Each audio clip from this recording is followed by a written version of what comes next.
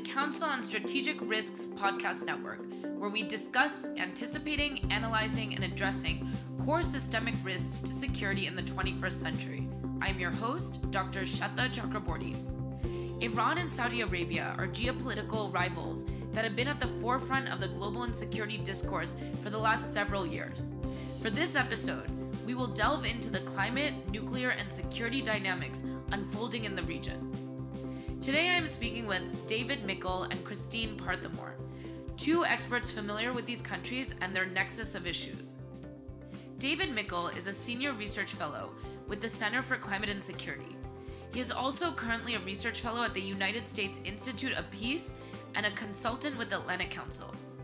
Previously, he served as a research fellow and director of the Environmental Security Program at the Stimson Center, executive in residence at the Geneva Center for Security Policy, and senior manager at the Transboundary Water Management Department at the Stockholm International Water Institute.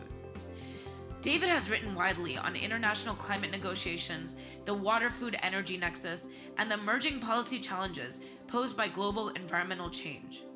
His work has appeared in the Journal of Hydrology, Water International, Applied Energy, and Foreign Policy, among other outlets, and he has contributed to government policy analyses in the U.S. and abroad, including the U.S. intelligence community assessments of global water security, food security, and the rise of hydrodiplomacy.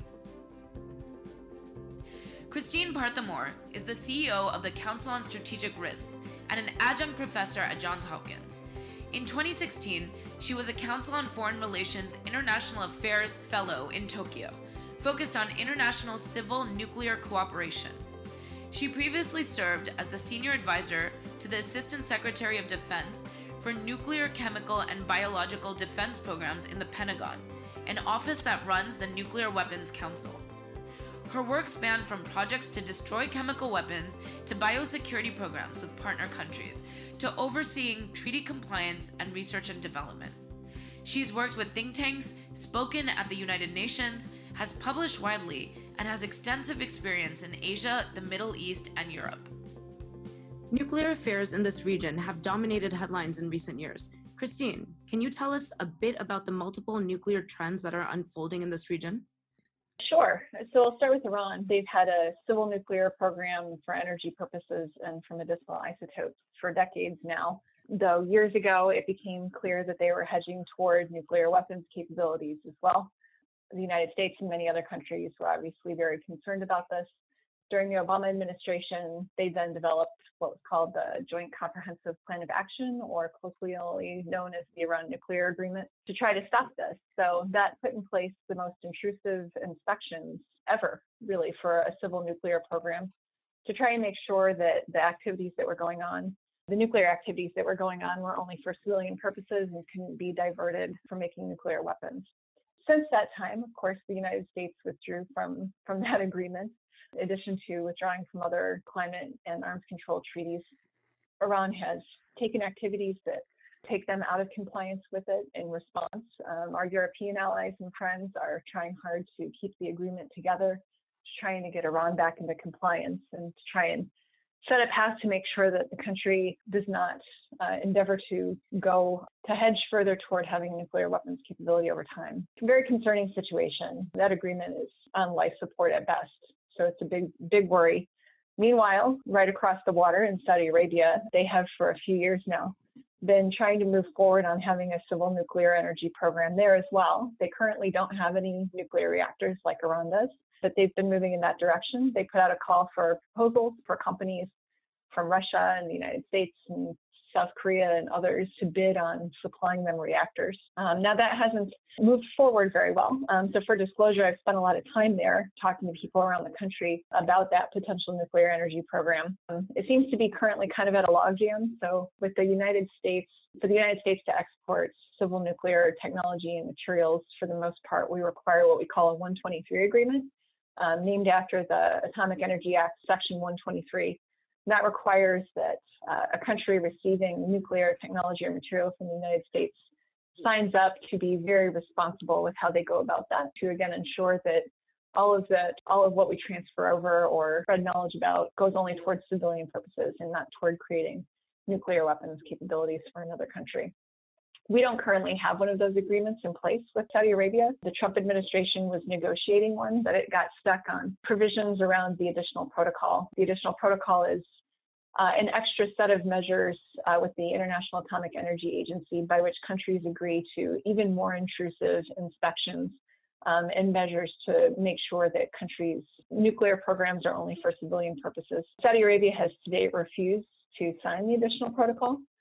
In the United States, both the administration and Congress now seem pretty insistent that Saudi Arabia sign on to those additional measures. We're going to enter into a 123 agreement together. This issue and the snag with the United States seems to have helped pause things and slow roll things in Saudi Arabia. They have moved forward on starting to build a research reactor, I believe housed at one of their universities. So that is moving forward. But I think that both countries are trying to get Saudi Arabia to agree to the additional protocol and potentially have a 123 agreement with the United States in place before they move forward on their large-scale reactor program. Now they might not. They could just decide to go with a vendor such as Russia to provide nuclear reactors to start their program and leave the United States mostly out of the picture. So that program could take a lot of different futures. Right now it's nascent and more of an idea than an actual program on the ground like Iran's next door. So generally in the region, obviously these are just two countries, that these are of significant concern for security and other reasons. Many countries in the Middle East and North Africa have been looking at moving forward on civil nuclear programs as well. But these are two countries where a program already exists in one case and where there seems to be forward movement on the other. Thank you for that overview. So let's turn our attention to an overlooked but pressing issue in the region. That is water and environmental security. We know that last year, nationwide flooding in Iran killed many and caused over $2 billion in damages. Prior to the floods, Iran was going through severe decades-long drought, which hit the country really hard. The head of Iran's meteorology service stated that the floods were due to climate change. We also know that Saudi Arabia is vulnerable to flooding and serious water stress.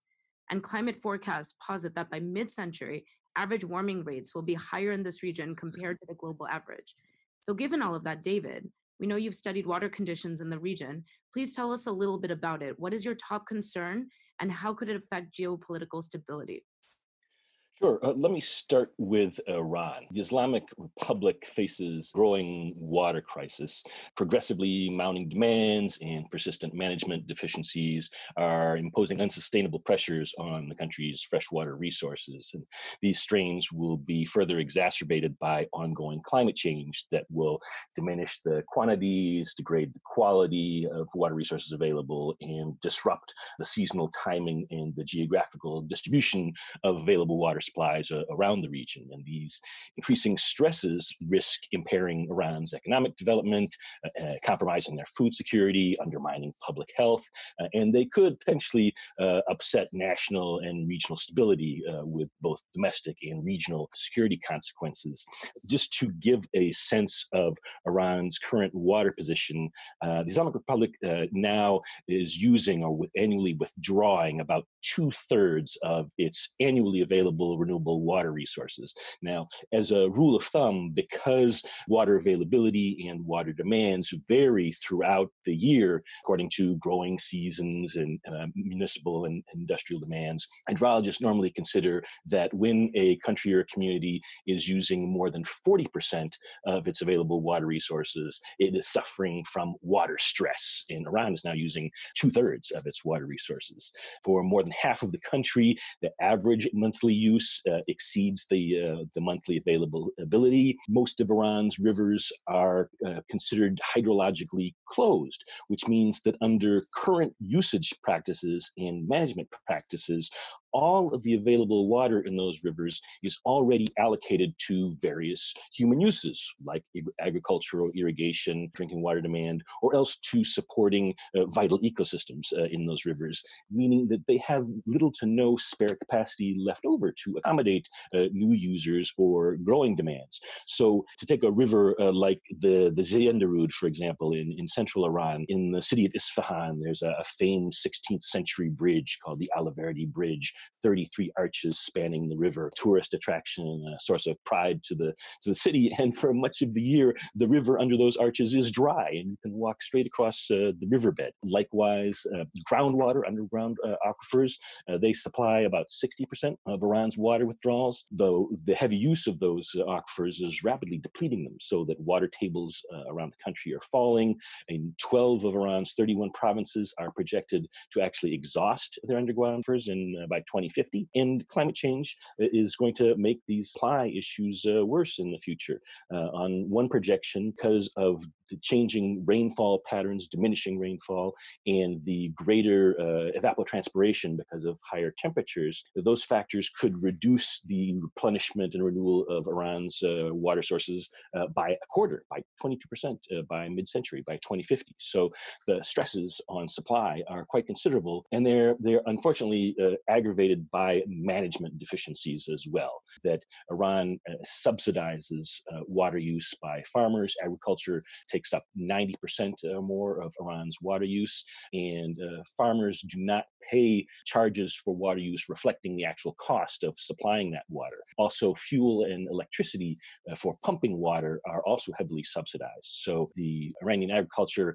uses about 2 to 3 times as much irrigation water for various crops as the global average. The irrigation efficiencies are low. Water is wasted because there aren't economic incentives to conserve it. And to give just one example of the impacts on farming practices, the climate of Iran is quite diverse, east to west and north to south.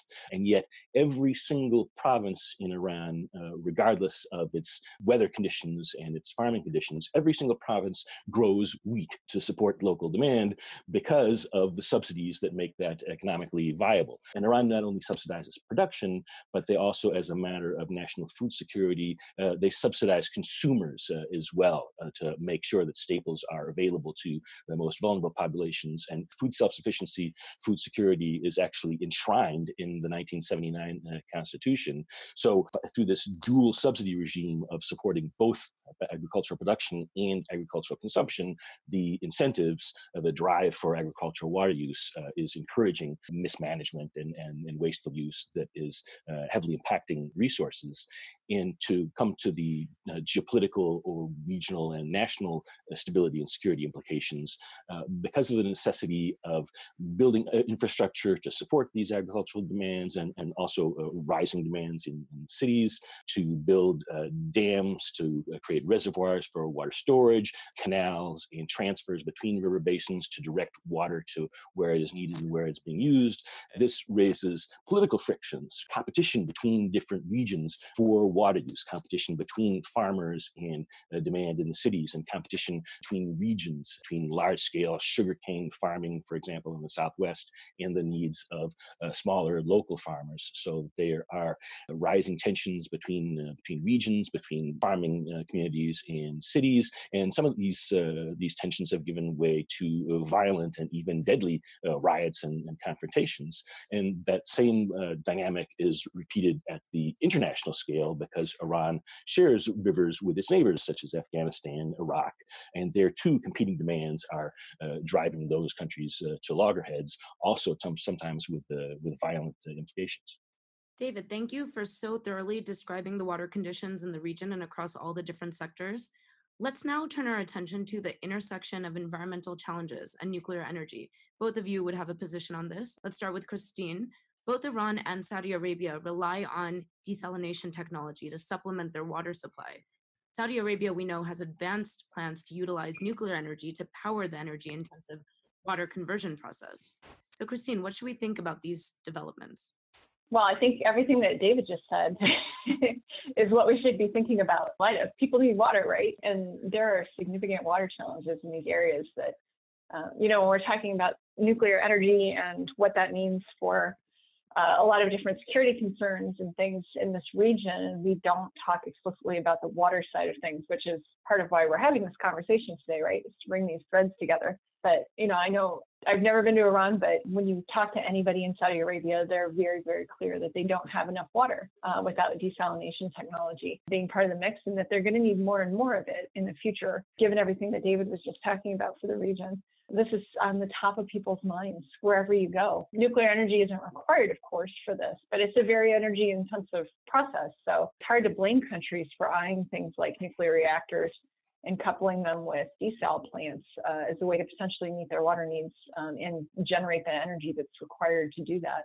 I can't say that it's not a concept that doesn't bring concerns. You always want to make sure, no matter what the power from nuclear reactors is going to, they have to be safe. They need to be secure. The materials need to be handled properly. And we need to make sure that these programs are not operated in a way and shaped in a way that could lead to proliferation concerns, which we'll talk about in a bit. But at the end of the day, people need water too. So can't blame these countries for looking at this option. So David, would you like to add to that sentiment? Sure. So Iran doesn't, to my knowledge, explicitly emphasize its nuclear power programs or ambitions as a source of energy for desalination. That being said, desal is incredibly energy intensive. And this is one reason why some of the Gulf countries do talk about nuclear power as a source for that energy.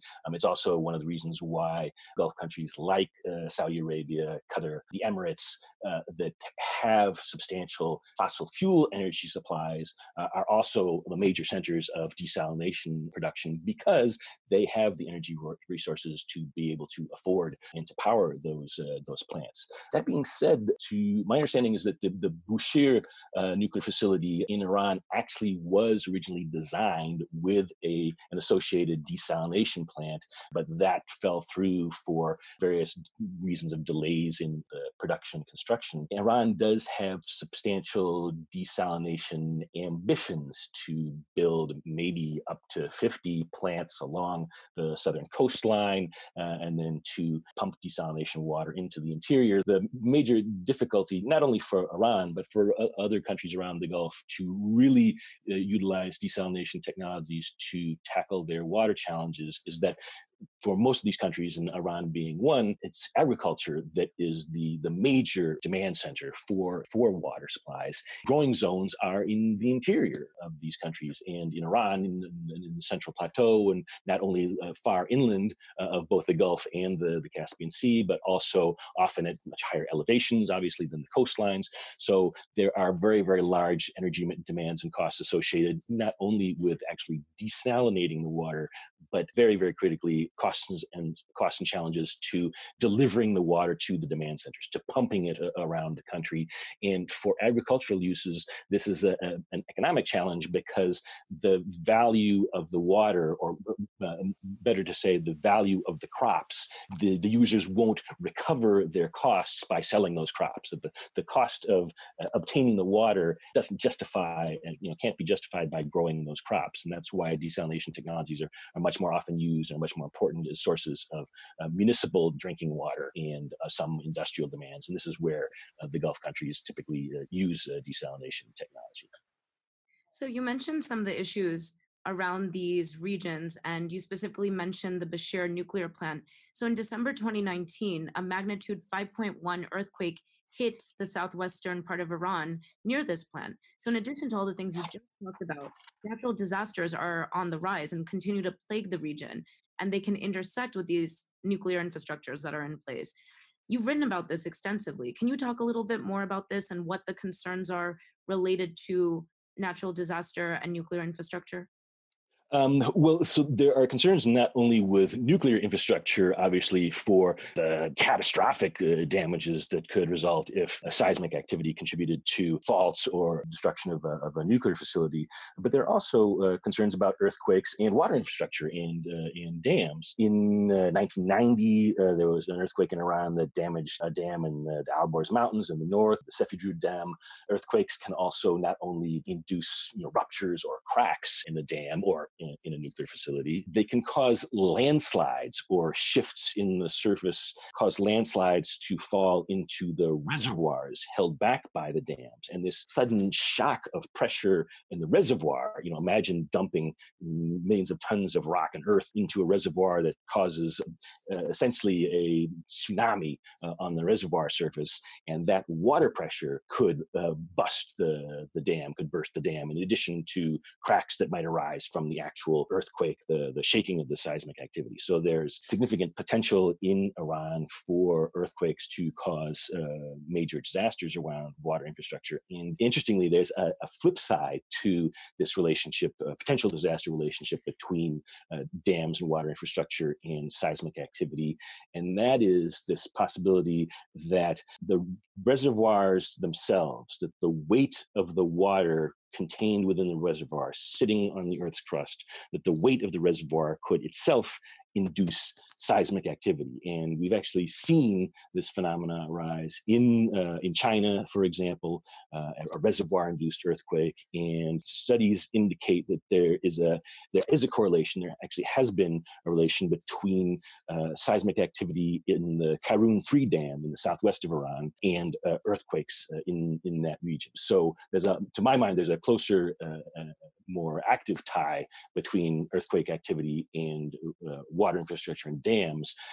All that being said, however, the scale of the disasters that are possible in seismic zones where there is nuclear infrastructure is much larger, and also has international and regional ramifications that would not necessarily be present in a domestic earthquake situation, so to speak.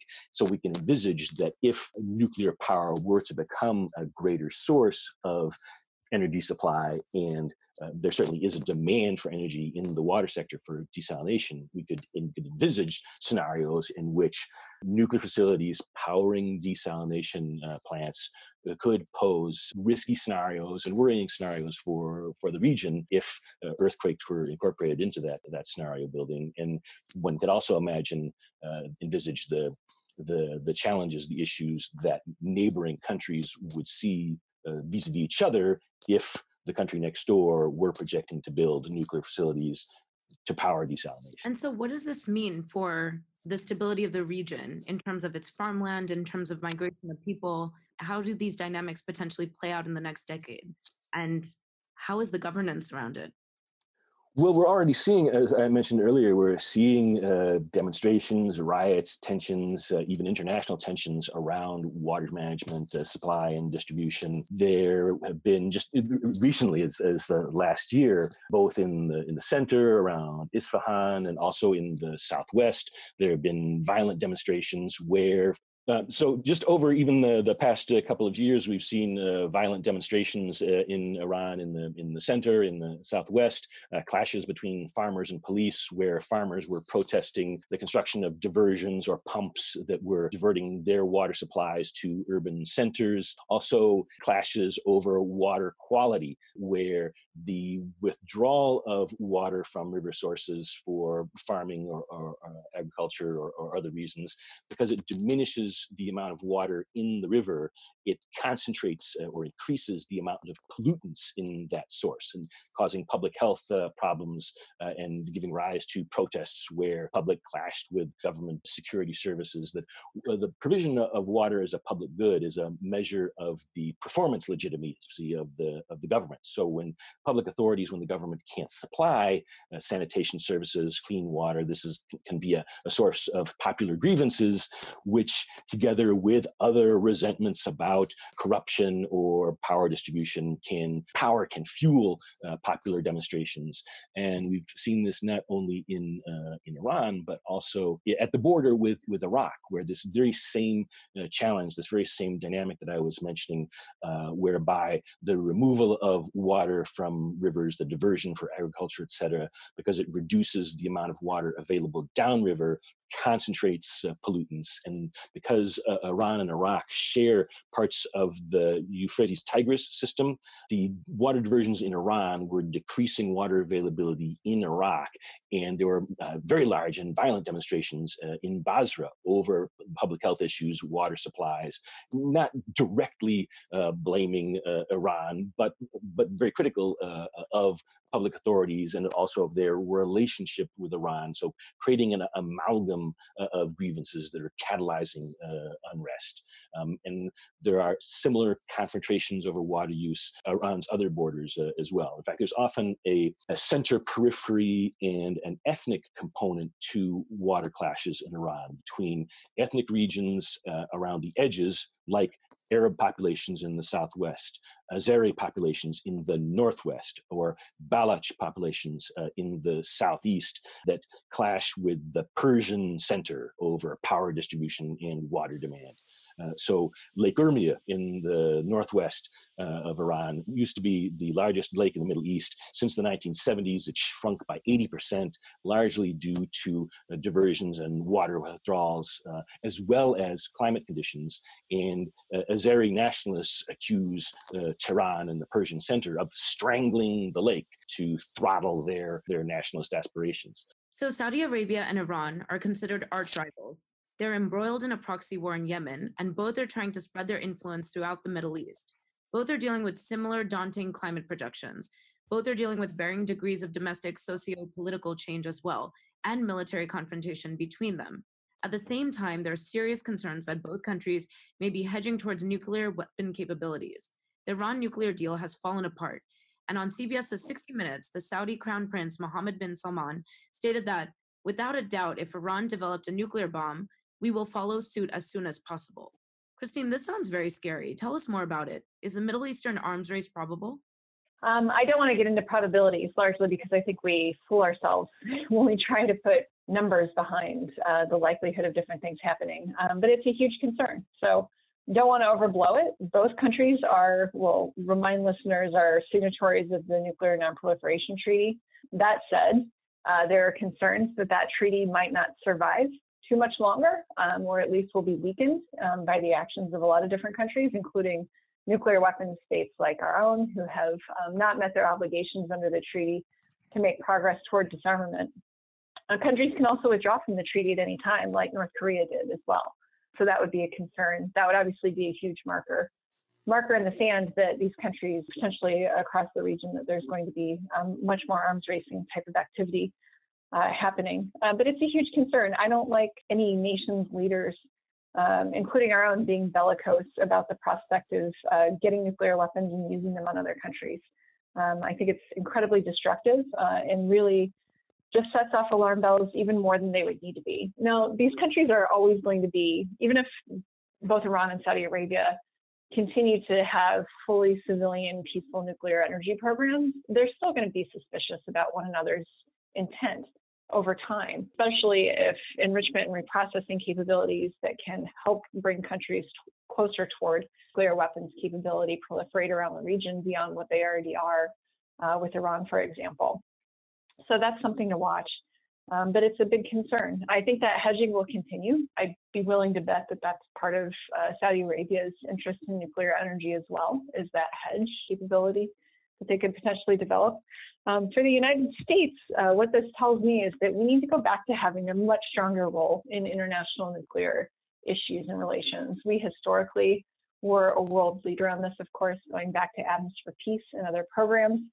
We have a long history of bipartisan leadership in arms control and threat reduction, in trying to increase the world's nuclear safety standards, in nuclear material security with initiatives like the Nuclear Security Summit process that ran for years, led in part by the United States at the forefront of it. The next administration, no matter which party it is, I think all of this, what you're hearing and seeing out of the Middle East is a reminder that that administration, no matter who it is, again, needs to come in with a robust plan for U.S. nuclear leadership as a key part of their national security strategies. If we don't have one, we're bound to potentially exacerbate some of the challenges that you see in this region, or disregard them and let them go on in a way that leads to even more concerning behavior between countries like Iran and Saudi Arabia. So hopefully we'll take back that leadership mantle that we used to have. David, any thoughts to add to that? Yeah, I would just add that Iran's water challenges and the search for solutions can also be a source, a possible avenue for regional and international cooperation, and was to a certain extent heading in that direction after the JCPOA, that with the easing of restrictions that made investment safer and more feasible.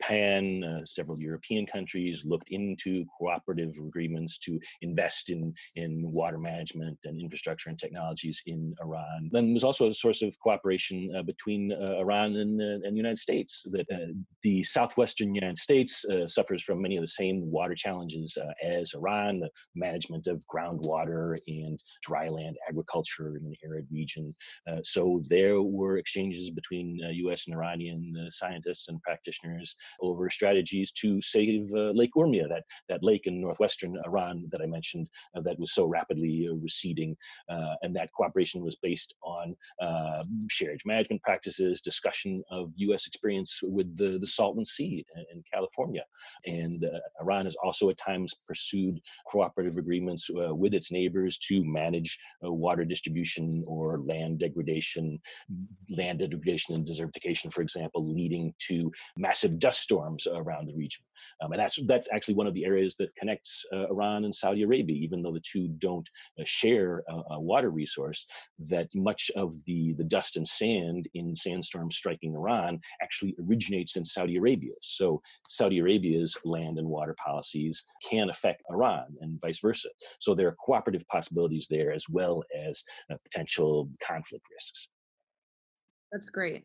Well, I just want to ask if you have any final thoughts for listeners. This is one of the regions of the world that is most reported in the news for issues discussed in this recording, but also for so many other peripheral issues that come up regularly. So what would you want listeners to take away from this conversation? What are final thoughts you would like to leave? So one final note is just the resilience and hope that you often find in the Middle East that are not apparent, and that especially in our news sources here in the United States, these are not headlines you usually see. But again, when you talk to people there and you see they have these massive youth populations that are coming up, they're starting to move into key government positions. And it's really energizing. These are people who know the challenges of the regions and are really, really committed to solving them. So that gives me some hope, not to minimize the very serious concerns that we have for this region, especially on the nuclear side, and seeing how these programs go forward in the future. On the nuclear side specifically, just another emphasizing again that the importance of the United States leading and getting back to supporting a stronger system of global governance and strengthening the international order that tried to keep some of the worst threats at bay for a long time. But we also need to do so with humility. So we're not in a great place with regard to our nuclear policies to lead the world on these things. We've pulled out of a bunch of treaties. We need a smarter nuclear weapons modernization program that doesn't come across to other countries as excessive. We need to show that we're committed to all of our treaty commitments under the Nuclear Non-Proliferation Treaty, as well as the climate commitments that we signed up to in the past. All these things will be really important for U.S. regaining a position of leadership in the world to hopefully help guide regions like this, but across the world as well, into a better and more stable future. Thank you, Christine. David, any final thoughts?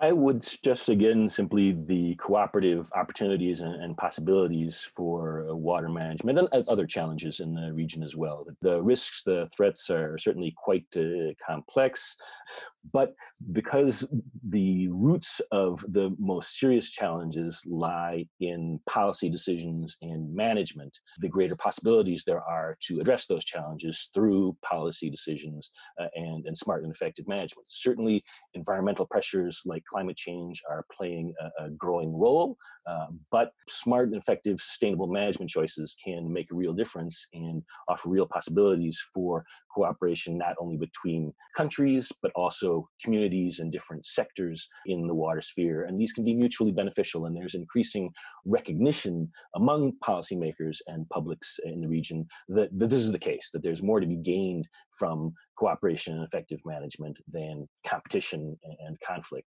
And hopefully that will lead us to a more sustainable water future. Well, thank you for those parting thoughts. I think the optimism is sound, and we look forward to how this region develops and how the relationship goes, especially as it relates to climate and nuclear security. Thank you to you both for the work that you do. From the Council on Strategic Risk, we greatly appreciate your time today and your participation in our working group on climate, nuclear, and security affairs, meant to help bring these communities together, as David so eloquently put. Thank you to you both. Thanks so much. Thanks.